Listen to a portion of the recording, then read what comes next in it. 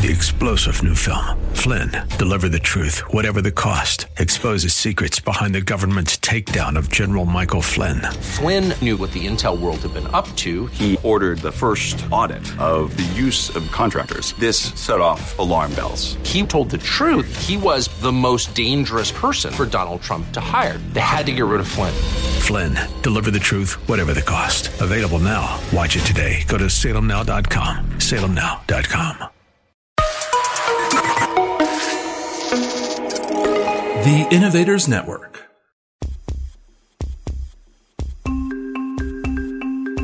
Welcome to the Heart of Innovation. 60 minutes that could save life and limb, with new breakthrough ideas and innovation changing the healthcare landscape.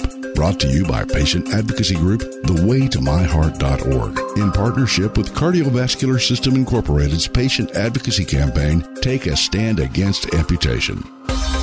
Here are your hosts for the Heart of Innovation, Emmy Award-winning journalist and founder of The Way to My Heart, Kim McNicholas, and interventional cardiologist and founder of the Save My Piggies Health Education Series, Dr. John Phillips. Hi, everyone, and welcome to the show. This is my favorite type of show because it's all about the practical information that we can do in our everyday lives to help improve our health. But even on vacation, there is a new trend in ecotourism, and along with that, a push for hotels and motels and resorts to have their own wellness centers. So whether we're at home or on vacation, we can focus on our heart and vascular health. We have with us today Sid Garza-Hillman. He is the head of wellness for the new Stanford and a brand new Health and Wellness Center / hotel along the Mendocino coast, which is right in my neck of the woods, right up the California coast. And he is going to be talking about some new advanced, nutritional and wellness options that a lot of these hotels and such are offering. So I'm really excited about this, John. We should have gotten you on a plane and we both should have gone live at the Stanford Inn. I know. I mean, so clearly, and forgive my ignorance, I've never heard the term ecotourism before. Maybe I have. I just didn't really put two and two together. And, you're on the West Coast. I'm in the heartland. Things take a little bit to get to us. So I don't know if we have ecotourism, but maybe after this show, I'll want to start something. But in preparation for this show, Sid and I had a conversation. And he shared with me a lot of what he does and did. And he's a podcaster. He's written some books, and he's I'm going to get this wrong and he's going to correct me, but he's a breathing coach, I think. And so I've got a little treat for us at some point during the show that I've got planned. But yeah, I'm really looking forward to this. I really enjoy the opportunity to talk to somebody about something that I don't really know a lot about, and they're a content expert. So ecotourism, wellness centers, eating healthy, it's all good. So let's roll. I think it's about time before we get started with a moment of inspiration from you, Dr. Phillips. Dr. John Phillips, spectacular vascular moment of inspiration. So I'm getting ready to go on vacation tomorrow. Yeah, right. Speaking of which, make me jealous. Well, it's been kind of a stressful month for me. I know I've shared this with you. We are short-staffed in our cath lab, and so I've been working a lot and on call, and first world problems, et cetera. And we're going to be talking about the resort that folks go to relax, and then the wellness center that Sid runs. But I was trying to find an interesting quote about worrying and stress and things, and so I have two. The first one is about worrying, and this is anonymous. I don't know who said it, but they said worry is like a rocking chair. It gives you something to do, but never gets you anywhere. So I thought that was kind of interesting. And then, I like Oprah Winfrey. I don't really watch her show, not a huge fan, but this is a quote that I thought was kind of interesting along the lines of breathing and trying to get the most out of that expansion of the lungs. She's quoted as saying, "Breathe, let go, and remind yourself that this very moment is the only one you have for sure." So I think the nice thing about it is you say, all right, I'm here in the moment. I can capitalize on this. There's a stimulus in front of me, and between that stimulus and how I react is a space. And so I have I can choose how I react and to worry about it or not worry and just kind of being in the moment. So with that, let's get into wellness. Let's get into nutrition. Let's get into ecotourism. I love both of those quotes. They both remind me of just a situation this week with one of our patients in one of our groups who called me very concerned because she had just found out that she had a stroke, but only had thought she had had a heart attack, and she had had both when she was in cardio rehab, right? But now that she's learned that she had a stroke, she's concerned that the cardio rehab isn't enough for her. So the poor thing was just in tears yesterday, freaking out about the fact that she had had a stroke. But her whole treatment protocol for rehab is not going to change. And so I had to walk her through the fact that to say that, well, does the fact that you had a stroke change anything as to where you're at right now and where you're going in your treatment plan and your rehab plan? We need to stop right now and put away the past and be proactive about the future. You can't cry about spilt milk. You can only clean it up. Yeah, we had a meeting with some of our nurse practitioners about some issues, and that was, yes, you have to deal with the past, recognize it, but you got to move forward and take a positive step forward as opposed to either going backwards or spinning in place. So, yeah, looking forward to it. Hope you had a good week as well, Kim, right?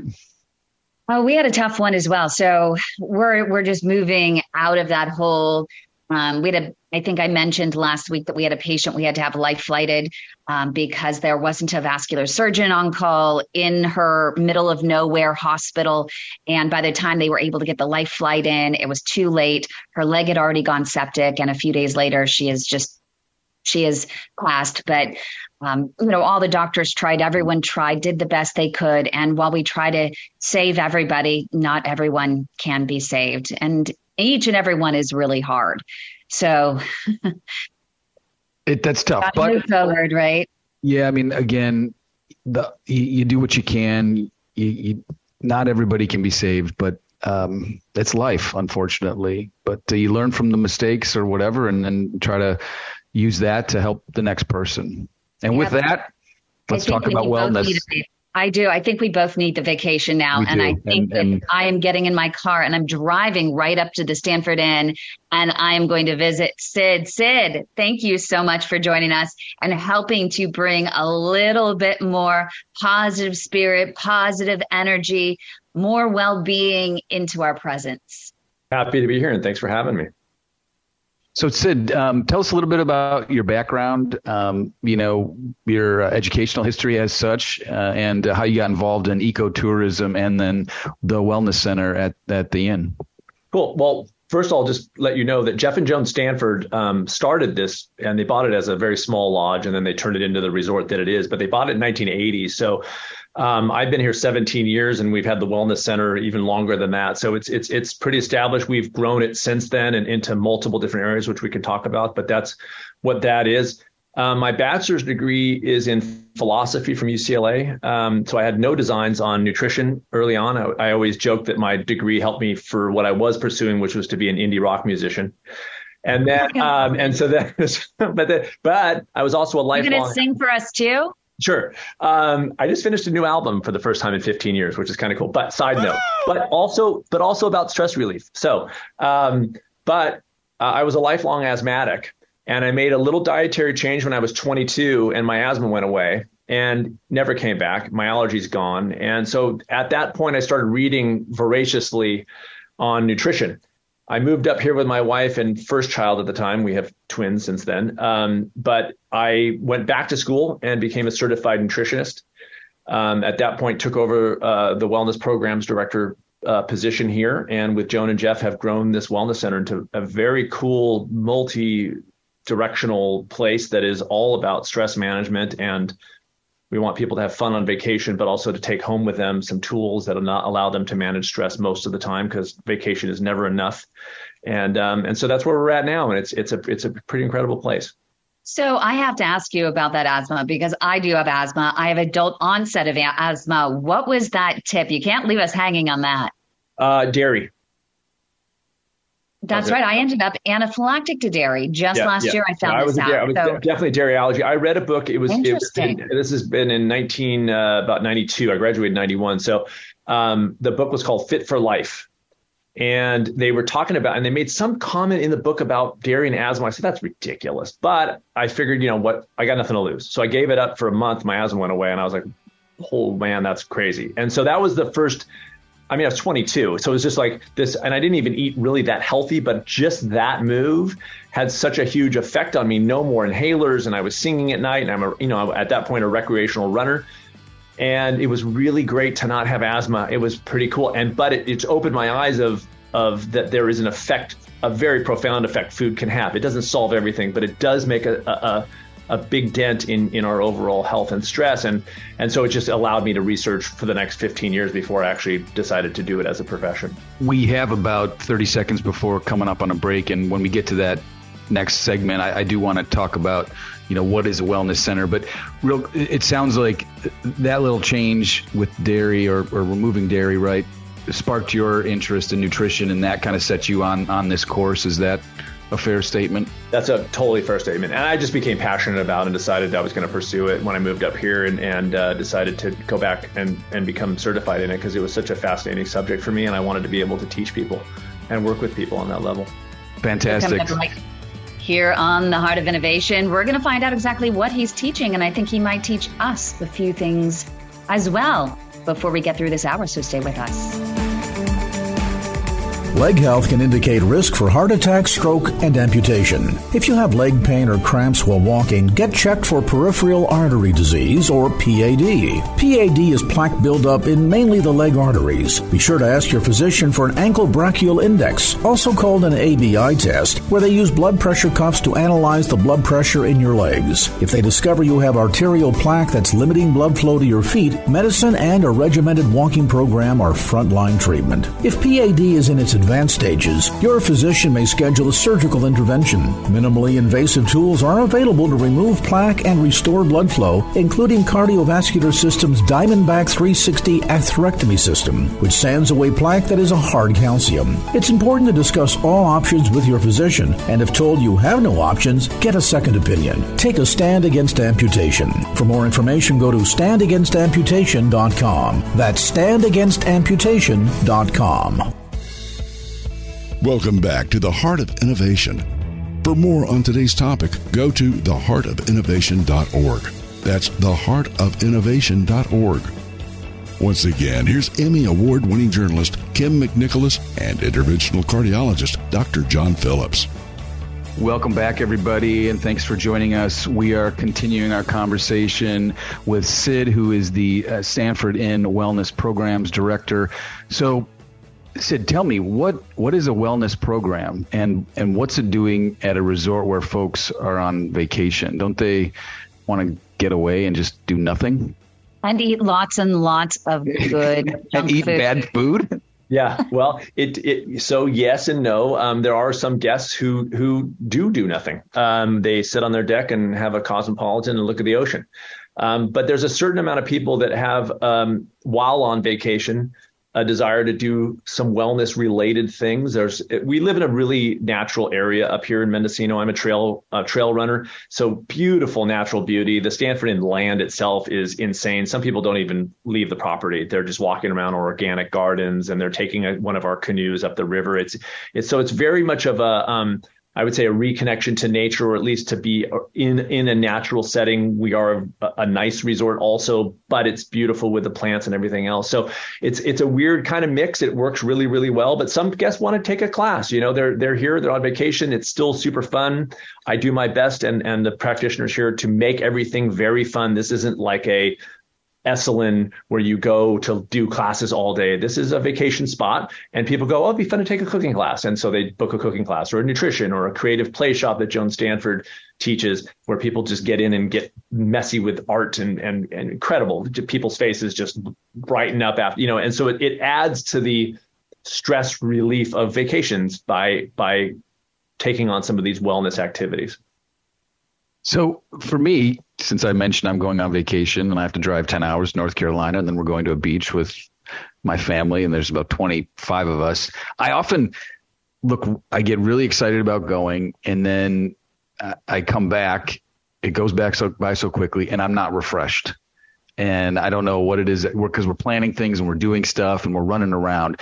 So it sounds like you guys take a different approach, right? Or at least have an outlet for people to explore a cooking class or just kind of decompress and get, back to their roots with nature as such.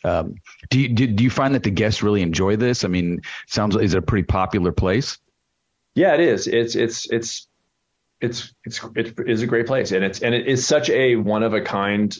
This resort is there's nothing like it. I mean, actually, nothing like it. And so, guests, any vacation can be stressful depending on travel. We're pretty remote, so if you're coming from New York, it's going to be an all-day travel. So you could show up back at home and feel kind of burnt. We do our best to make sure that guests, while they're here, are having a very relaxing time, and in terms of the wellness side of things, that they're coming home. Back home with actual tools to implement at home, because again, vacation's never enough. And so vacation should be restorative and restful, but then how are you doing most of the time, like the other 51 weeks a year? That's really going to be what makes a person healthy and happy, is going to be most of the time kind of models. And that's really what I'm focused on as a practitioner. And what we're focused on here is the practical stuff to help change people's lives when they get home. Share a story of someone that literally came to your facility and had some sort of awakening while they were there. It's been a bunch. I mean, we get emails from people who go, and we're not even it's not a health retreat. I can't stress that enough. It's very odd because there's healthy things to do, but we're not a place like Hippocrates in Florida where people come for detox. We don't do detoxes. But we get all these emails from people who came here, then they go home and they start eating better. They don't eat 100% healthy, neither do I, by the way, but they eat better most of the time. And they will reference their stay here. They'll say, I was here 5 years ago, and during that stay, they took some classes and they went home, and it literally changed their business, how they do the business of their lives. Like, it changed their ability to treat themselves better. That's how I come at it. And it's pretty cool. And it happens a lot. It's not a one-off. It's like, oh, yeah, I was there 2 years ago. And after I came home, I started eating better and I feel great. And I've lost 30 pounds and I have way more energy, all because of this 4-day stay here, And so it's what Joan and Jeff have built. And I'd like to think that I would have had a hand in that over the years, has been a really special thing. We're not heavy handed. You don't come in and have to take anything, like I said, but people kind of wander in. I just did a breath class yesterday with 3 mother and 2 daughters. Didn't really know what to expect. They didn't. And I just saw them in the lobby before this interview, and they were just like, I was practicing it. I just was doing it today. And they're already kind of excited about it, and it's very rewarding to see that happen. So that's a great segue. I was just going to say, good call. And so can you share with us over a couple of minutes or so, how because I know that breathing is obviously we have to breathe, right? But I don't think we all breathe properly, and you can use change in the cadence of your pattern to, relax and whatnot. So is it a breath coach, or is that what it's called? You're a breath coach? I'm a certified functional breathing coach. The approach is called the Oxygen Advantage, and it's used by professional athletes and regular folks like you and I. It's been a game changer for me. I've been practicing the Wim Hof method for 5 years, as I was telling Kim earlier. But I don't teach that. I teach the Oxygen Advantage. I went back and trained in that approach because of its effect on how we breathe most of the time. Again, that's my focus. It's so much my focus that with clients, I call it MOT. I just abbreviated it most of the time. Everybody gets set on the one-offs. I binged on it. It's like, yeah, but what are you doing? How are you doing most of the time? We always focus on the one thing instead of kind of the aggregate of what we do most of the time. So I'm geared as a breath coach to training people through a variety of exercises to breathe functionally most of the time, even during sleep. And it's been absolutely a game changer. I was telling Kim with clients, I teach my stress management and run a company called Small Steppers, stress management and my breathing first for weeks before I even discuss things like running or fitness or nutrition. It's the breath and the stress management. It's that effective. It's actually changed people's eating patterns before I've even talked about nutrition, just by everything calmed down. They're less reactive, less stress eating. Their digestion is better because they're under a low stress state. So before I even have to talk about diet with them, they're already seeing the effect of stress management on the quality of their lives. It's very cool. Can you give us a sample? Yeah. And because I was told that it's surprising that even, people think they're getting enough oxygen just because they put the little oximeter on their finger, but it's so much more to that in terms of getting enough oxygen for overall everything, including your cognitive ability, right? Making sure you're top of your game. Can you just ride the difference? Yes. So good point. And every time I do a class, I wire them up on that pulse oximeter. I said, I guarantee you're going to be between 95 and 99%. And they are every time. It's not the issue of getting enough oxygen. And that's a misunderstanding when it comes to breath work. We're all breathing enough. In fact, we're over breathing. The problem with the breath in the modern world, given the sort of just baseline higher level of stress, is that we're blowing out too much CO2. This is where it gets super interesting.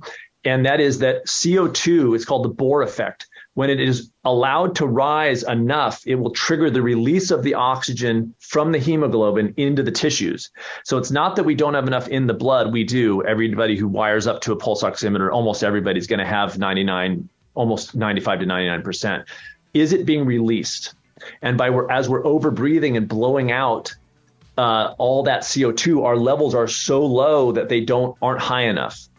But the other side of it, and we continue after the next break, is that CO2 is what triggers us to breathe. It's not low oxygen. It's an increase in CO2.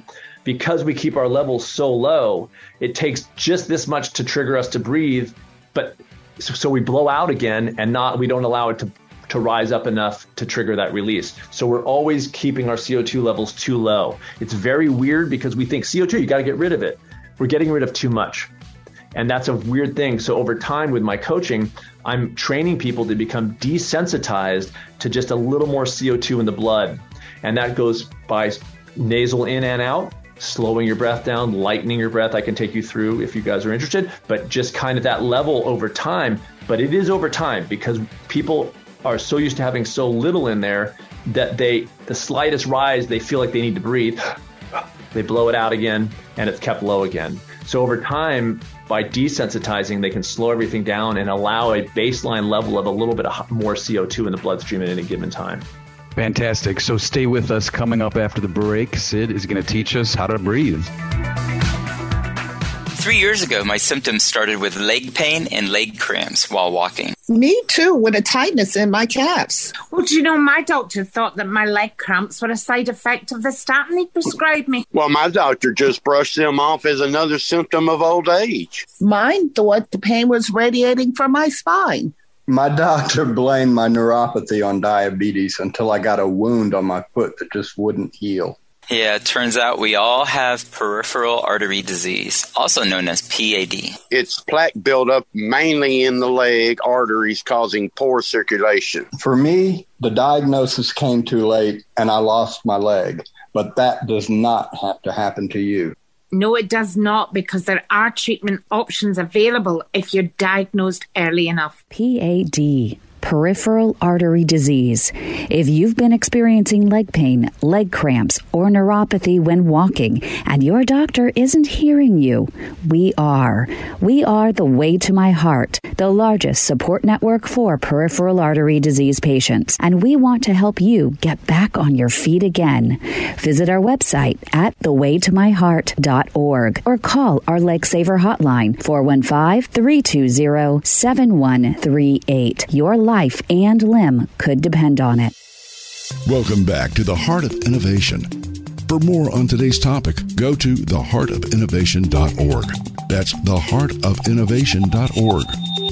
Once again, here's Emmy Award-winning journalist Kim McNicholas and interventional cardiologist Dr. John Phillips.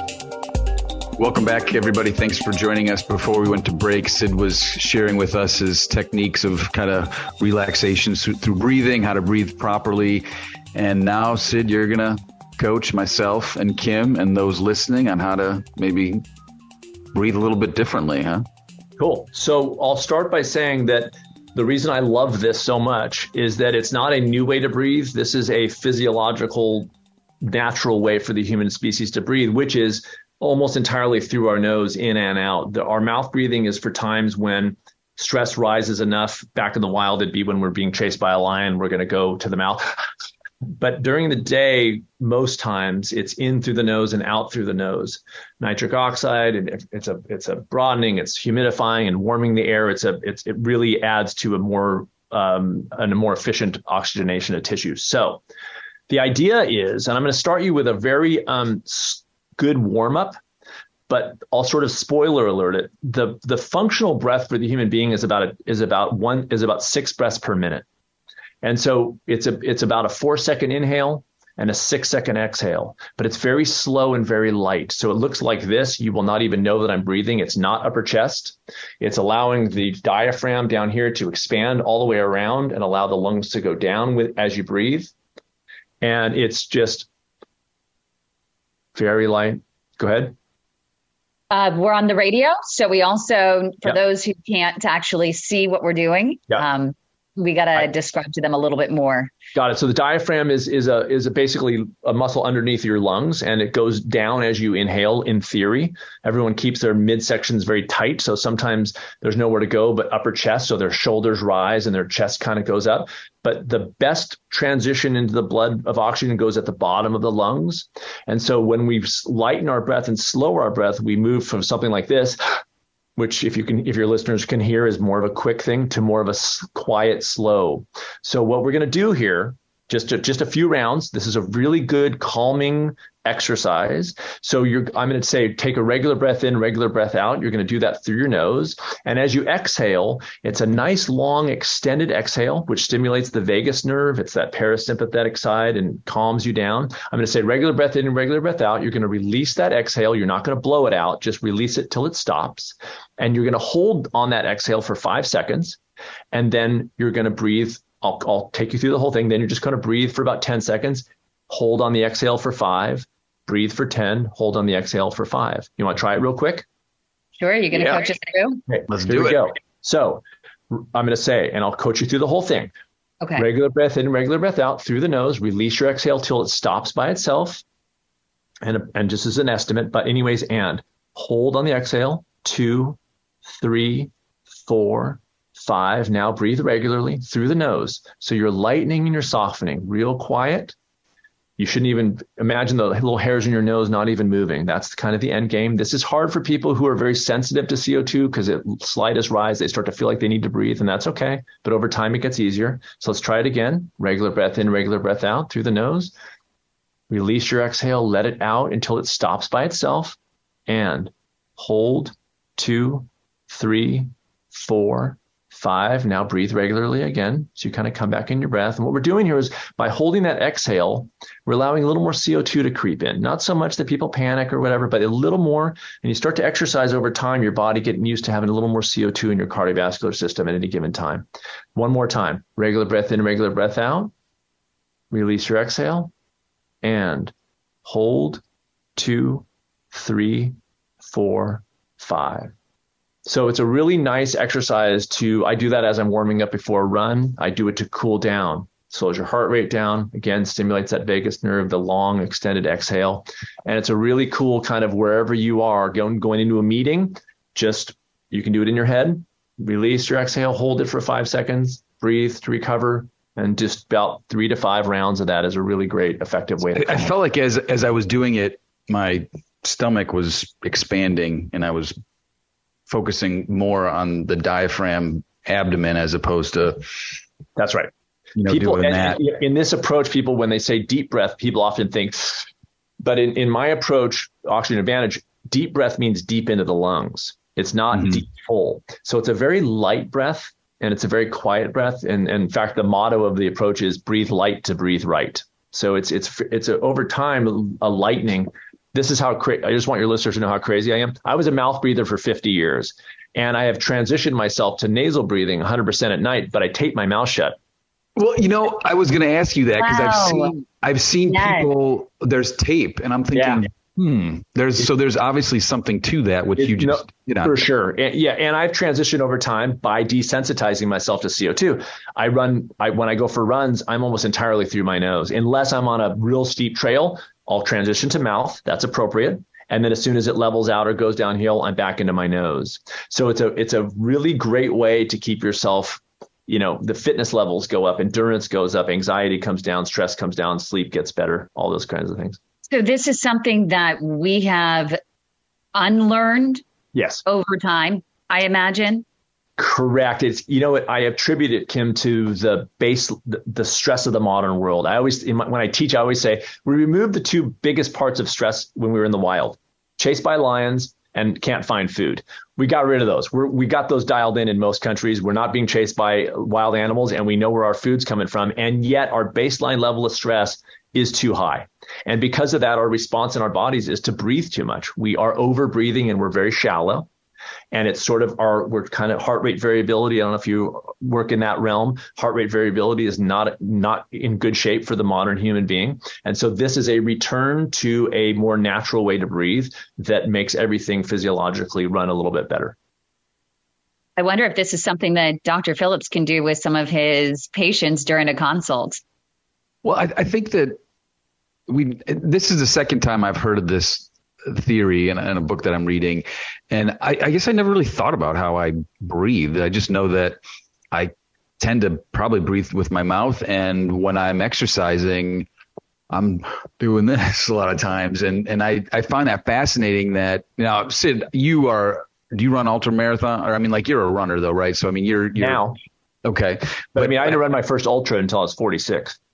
But so you can train yourself to breathe through your nose the whole time, except when you have to. And I think that's fascinating. I just felt, I don't know about you, Kim, but that 2 minutes that we were doing it, focusing on my breathing, I felt really calm it felt pretty cool. I like it. Yeah. Well, I also felt like my head cleared up. Yeah, I agree. The focus was a little bit more there. Yeah. I practice literally every day. And I will tell you that it has been, I find myself calmer. I'm in meetings. I'm mouth closed. I've kind of just trained myself. The only time is at night. Go ahead. Oh, sorry. How often do you practice, or how often should somebody practice? Well, I'm a small stepper, so I say if it's a minute a day and it gets it on your radar most days, that's a great place to start. I will say that probably when you add the Wim Hof and in the cold tub that I do, and because I do breath work in there as well, and plus this, I probably an hour at least. But you got to understand, some of that is like in the car on the way to work. I have an app that counts me 4 seconds in and 6 seconds out, and I follow that in the car on the way to work. I follow it in the car on the way home from work. So I go to the town to check the mail for the resort. I do an exercise on my way to the post office. So I kind of integrate it into my life such that I'm not sitting there, I can't do anything else. I've made it part of my life. So just so I understand it, is it 4 seconds inhalation and then exhalation and then not pushing it out and then a 6 second pause? Is that right or no? No, it is 4 seconds in and 6 seconds out. There is no pause here. So there are many different box breathing and the 4-7-8. Those are holds and those are exercises. And those are what I have my clients do. Not those, but exercises. But what I'm talking about is a 4 second inhale, 6 second out as a way to breathe most of the time. The exercises are to program you to breathe close to that when you're not thinking about it. I see. Okay. We have a question that's coming in from one of our listeners. What is the app that you use to help you with your breathing? Yeah, it's called the Breathing app, and I'm not connected financially to at all. I just want to make sure I'm very sensitive about that. I don't sell supplements or anything like that. It's called the Breathing app.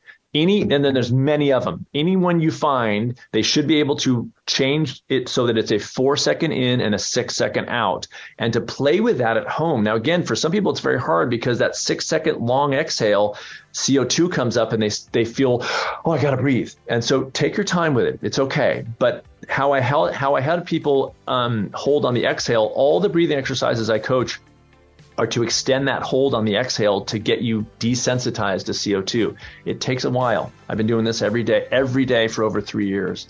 And so it's just a matter of getting it on your radar and building a practice out of it. It's so interesting that you're focusing on breath work because so many of our patients have high blood pressure, the cardiovascular patients. And so this is something, if they're more conscious of their breathing, they're able to use breathing techniques to bring down their stress, bring down their anxiety. They can ultimately get their blood pressure at least into more controllable levels, coupled with a better diet. I was just going to say, and some exercise that is not too much. It's like all those kinds of pieces all come in. It's not one thing, but boy, you add those things together, and it's a game changer. And that's a great segue, because I think going into our next segment, we can talk about, and correct me if I'm wrong, Sid, but you have a plant. Your in is plant-based. Is that right? Yes. I'd love to hear more about that. So stay with us. Coming up after the break, we'll discuss more with Sid. I'm Sid Garza-Hillman, Wellness Programs Director with the Stanford Inn and Resort along the Mendocino Coast, with this week's Medical Notepad. Today, we are talking about functional breathing and vascular health. So functional breathing is very important in keeping our stress levels low and keeping our overall stress really managed and really nice. I'm going to take you through a quick exercise that, if you're feeling a little stressed and anxious, to come into your breath and calm things down goes a very long way. And it goes like this. Start breathing into your nose and out of your nose. Your mouth is very relaxed and lips closed. Then you're going to go in through the nose and out through the nose. And you're going to lighten and soften that breath. So it's almost like you can't even hear it. And you just kind of calm. And as you're breathing, I'm going to now cue you to what is really a functional breath for the human species, which is about a 4-second inhale and about a 6-second out. So right now, just kind of, and the exhale is just a release. Don't push out. Just let it go till it stops. And if you stop before I'm done with the 6 seconds, just wait until you hear me say in. So let's give it a try. Ready? Release your exhale and then follow my lead. And here we go. And in, 2, 3, 4, out, 2, 3, 4, 5, 6, and in, 2, 3, 4, out, 2, 3, 4, 5, 6. Now, again, that was only 2, but to spend a couple minutes each day to just come into that, and 4-second in, 6-second out, you will see the calmness, and you'll get to be familiar with it. So you'll start kind of settling in that most times. With this week's Medical Notepad, I'm Sid Garza-Hillman, Wellness Programs Director of the Stanford Inn and Resort along the Mendocino Coast of California. Remember, the advice and views offered during this series are for educational purposes only. Always check with your own healthcare provider before acting on any information provided here. If you want more information about peripheral artery disease, which impacts circulation in your legs, causing pain, cramping, and neuropathy, go to standagainsamputation.com. And for real-time support, go to thewaytomyheart.org. Welcome back to the Heart of Innovation. For more on today's topic, go to theheartofinnovation.org. That's theheartofinnovation.org. Once again, here's Emmy Award-winning journalist Kim McNicholas and interventional cardiologist Dr. John Phillips. Welcome back, everybody. And since we finished the last segment on breathing, we're going to pivot to what we all love is food. And Sid just told me during the break that they are the only 100% vegan resort in North America. Sid, tell us a little bit about that, why you're all vegan, and how does that play into the food that's made and the guests that potentially come there? Yeah, well, interestingly, about over 95% of our guests are not vegan or vegetarian. So again, we're a resort. People come for a great vacation. It's good food, but we have a full bar and the wellness center, of course, and canoeing and biking and a pool. It's a very come on and have a great vacation kind of thing. The reason why we're 100% vegan is really non-nutritional. It's more of a environmental, ethical standpoint that Jeff and Joan embody, and myself too. I've been 100% vegan for 22 years. My family too, raised my three children that way. But for your listeners who may or may not know, the least healthy food in the world is vegan. What the definition of vegan is no animal products. And what I always say when I teach cooking and nutrition is I have no idea what vegans eat. I only know what they don't eat. And Coca-Cola is vegan. So you can drink scotch and Coca-Cola and be vegan. So it doesn't tell me anything. And I've met extremely unhealthy vegans in my many years of doing this and speaking around the country. So what we're trying to focus on here, and again, we're not a health retreat, but for the most part, again, we have a full bar and we have scones that are delicious, but they're not healthy, is most of our menus, breakfast, lunch, and dinner, are whole plant focused. And what that means is that less processing, less energy goes in. So there's certainly an environmental aspect to that. But it is healthier. And it's because I'm, as a nutritionist, very fiber focused. Fiber, among other things, nourishes the good gut bacteria. So as a species where we're out in the wild and still to this day, the hunter-gatherer species that still, Hadza, there's a tribe, mostly plant-based, or about 95% plant-based, and animals when necessary, when they don't get enough calories from plants, let's say. And so we're very much of a fiber species. We thrive on that, as gorillas do too, and chimpanzees. And so it's sort of that kind of model here, but we're trying to make it delicious and accessible. So we have things on our menu, enchiladas, ravioli, like a Kahlua mushroom kind of pulled pork type thing that people who are not vegan, again, most of our guests, come and enjoy and love because they get it. In the morning, we have a ranchero and we have a breakfast burrito and we have tofu scramble, and we've got, all waffles and pancakes, things like that people get. Kids love it, and so it's a pretty accessible on purpose model in the context of a mostly whole plant cuisine. But what about diabetics? Because more than 50% of American adults are either pre-diabetic or diabetic, and carbs are a pretty big deal. So many vegans I know are heavy in the carbs, and that can really raise your the glycemic index. Yeah, well, the science on that tells a little bit of a different story, I will tell you. So they're reversing type 2 diabetes on whole plant-based diets, which are high carbohydrate. So I will tell you right now, like as a nutritionist, I'm a very high carbohydrate nutritionist, very low fat, very low protein. And when you're looking at what diabetes is, which is an insulin issue, I'll put it this way. If it were carbohydrates, I'd be diabetic because I've been eating high carbs, ton of fruit for 22 years, but I'm nowhere near diabetic. And when you look at the actual science of what inhibits insulin from being able to do its job, which is to get that out of the blood into the storage, it's high fat reversing type 2 diabetes by putting people on a high carbohydrate diet, not junk food carbohydrates, not donuts. Yes, there's a difference. That's right. And it's right. And when you marry those things with fiber, which is found in plants, whole plants, the blood sugar is evened. It's actually a greater function of blood glucose control is the fiber content of that meal more than it is the carbohydrate content. I can eat a ton of fruit and my blood sugar doesn't spike. That's because of the presence of fiber keeps things very, very regular and very, I have a client, I just put type 1 diabetic. We're not reversing it, but he changed his diet. 3 weeks later, he's 50% reduction in his insulin, 50% reduction in 3 weeks, and lost 25 pounds. And 2 months later, he's at a healthy weight for the first time. He's my age, 55, almost 55. So two questions. One, where do you get your protein from?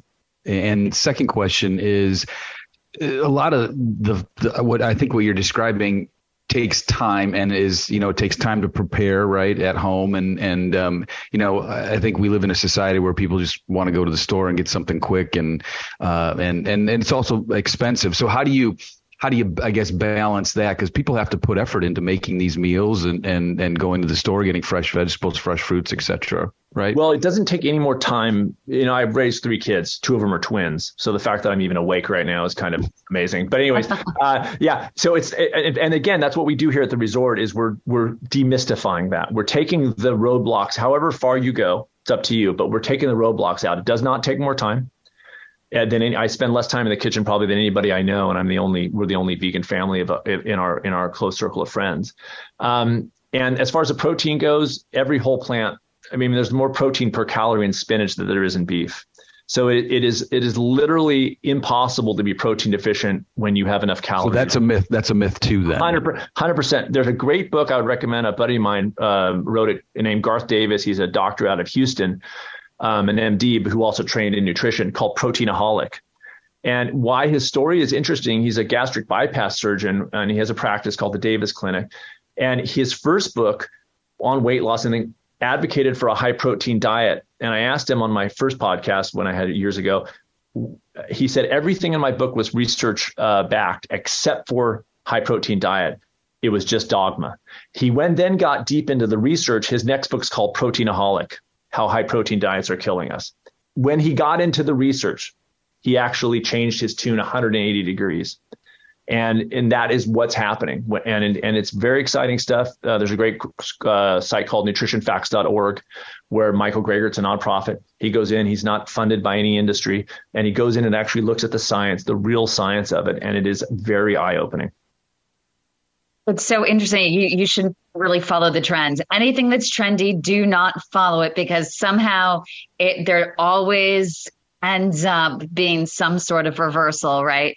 Yeah. It's, just like with the keto, the South Beach diet, all of the above. And then suddenly everyone's on it. There are all kinds of packaged food. Everyone's on the bandwagon. And then they're like, wait, halt, stop. Nope, not good for you. Yeah, no. I mean, putting baked potatoes, roasted vegetable salad, lentil soups, burritos, but you just, it's very easy to do. It's not, again, if it were really hard, I wouldn't do it with kids. Putting a fruit smoothie together. What about for someone like me that is, I have a lot of food allergies. So I'm allergic to gluten. I'm allergic to barley. I'm allergic to baker's yeast. I'm allergic to wheat. What do I do? Well, most everything you just listed there was gluten. And so it's very easy to beat quinoa, brown rice, millet, buckwheat. There's amaranth. There's a ton of grains you can play with. Roasted, like I said, beans, roasted vegetables, oatmeal. You can get gluten-free oatmeal. It just means it's not grown near wheat. But anyways, and a ton of fruit. And it's like when you get into it, it is, and this is what I coach with clients because they always have that preconceived idea, I do it, but it just takes so much time. I'm like, this is how easy this is. It is like super easy. And it's not even just kind of easy. It's actually easier. And when you get in the whole plant realm, one of the cells I have without selling anything is you spend less time thinking about food. I don't measure, count, or weigh anything. I eat more if I'm training for a race. I eat less if I'm not. And I'm in that realm. I've never been protein deficient. If I were protein deficient in 22 years, I'd know by now. And I'm not. The only supplement I take is B12 because that comes from dirt. And I wash my produce like most people do. And I take D if I'm not out in the sun. And that's it. And my kids too. And my wife, who gave birth to twins on a 100% plant-based diet, no problem. So there's a lot of industry and a lot of money being made from keto kinds of craziness. But then there's the science. And one of my favorite magazine covers was the Keto magazine, Chef Waldorf salad on the cover. I go, whoa, those cave people were eating like kings over there. Good Lord. We've got about a minute left before our break. What do you think about intermittent fasting? I'm a huge fan. And the reason is because, again, my first book's called Approaching the Natural. All this follows, including the breath, which wasn't in my book, but it would be if I ever rewrote it, is a return to what's natural for us. We eat during the day and we sleep at night. But with artificial lights, we're eating at 10 p.m. and we're going to bed 30 minutes later. We're not digesting efficiently. And we get up at 5 in the morning and we're eating all the way through. And our gut bacteria is not ready for food at 5 a.m., nor is it ready for food at 10 p.m. So there's a difference in terms of the activity in the gut, which is, by the way, on circadian rhythm, just like our cells, day and night schedule. So everyone gets deep in the weeds on intermittent fasting, but the fact of the matter is just eat when it's light and don't eat it when it's dark. And we get so confused and so crazed by apoptosis and senescent cells. And that's all great. But for the person who's just getting up and going to work, eat during the day and don't eat at night. When it gets dark outside, stop eating. And that's basically what intermittent. I'm a huge fan. Well, coming up right here on The Heart of Innovation, we'll have final thoughts from Sid Garza Hillman. So stay with us. You don't want to miss that. Welcome back to The Heart of Innovation. For more on today's topic, go to theheartofinnovation.org. That's theheartofinnovation.org.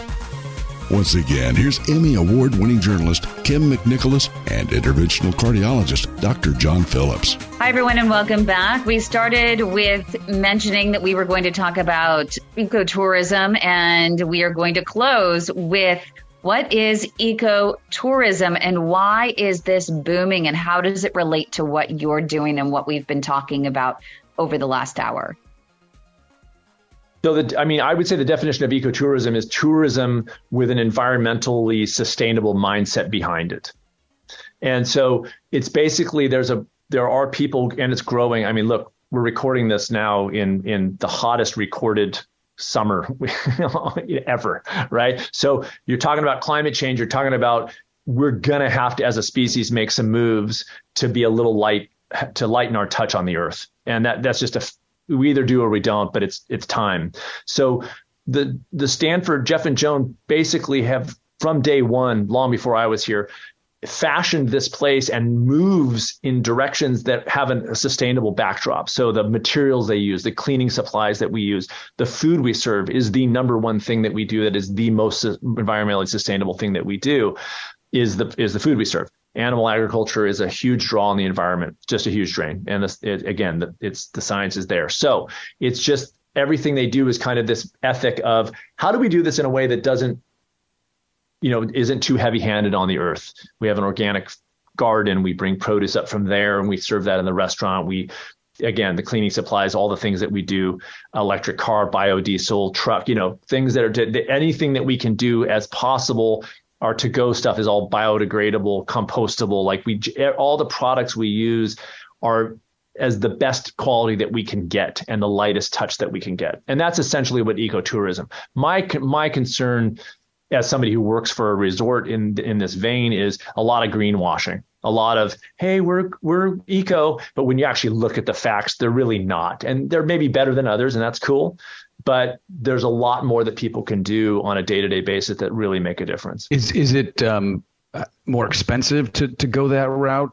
And do you envision the large resorts of the world, the Four Seasons and the Hiltons and whatever, like going that route? Or, I go to the hotel, right, and they're like, hey, if you don't want to wash your towels, just hang them up. That's their step in that direction, I guess. Yeah, and look, all positive stuff. Look, John, the fact of the matter is it is a little bit more expensive, and here's not because it should be or could be otherwise. We serve organic produce here, so we order organic plants, and they're going to be more expensive than conventional. That's a systemic that needs to change on a subsidies is a perfect example. McDonald's is cheap because of subsidies. And if we can rearrange how we do the business of this, at least in the United States, all of a sudden people have to pay what the market actually would bear without subsidies. They wouldn't be eating as many Big Macs. And so we're trying to answer those bigger questions here. Perfect way to finish. Thank you so much, Sid Garza-Hillman, head of the wellness program over at the Stanford Inn along the Mendocino coast. If anyone wants to reach out to learn more, Sid, where can they go? StanfordInn.com. Very easy, StanfordInn.com. Have a great weekend, everyone. John, enjoy your vacation. Take care. We'll see you guys. Thank you so much. You've been listening to The Heart of Innovation with Emmy Award-winning journalist Kim McNicholas and interventional cardiologist Dr. John Phillips. Our mission is to help patients live a better quality of life through comprehensive education, real-time support, and high-touch advocacy in partnership with thewaytomyheart.org and Take a Stand Against Amputation. Our purpose is to reduce the 1.5 million heart attacks and strokes and nearly 200,000 amputations annually. For more information regarding topics you've heard discussed on today's program, go to theheartofinnovation.org. That's theheartofinnovation.org. The Heart of Innovation is for educational and informational purposes only, and advice and views shared are not a substitute for medical advice from your own supervising physician. Do not act on any information provided in this show without the explicit consent from your own healthcare team. If you think you are having a medical emergency, call your local emergency number or go to the nearest hospital or emergency room.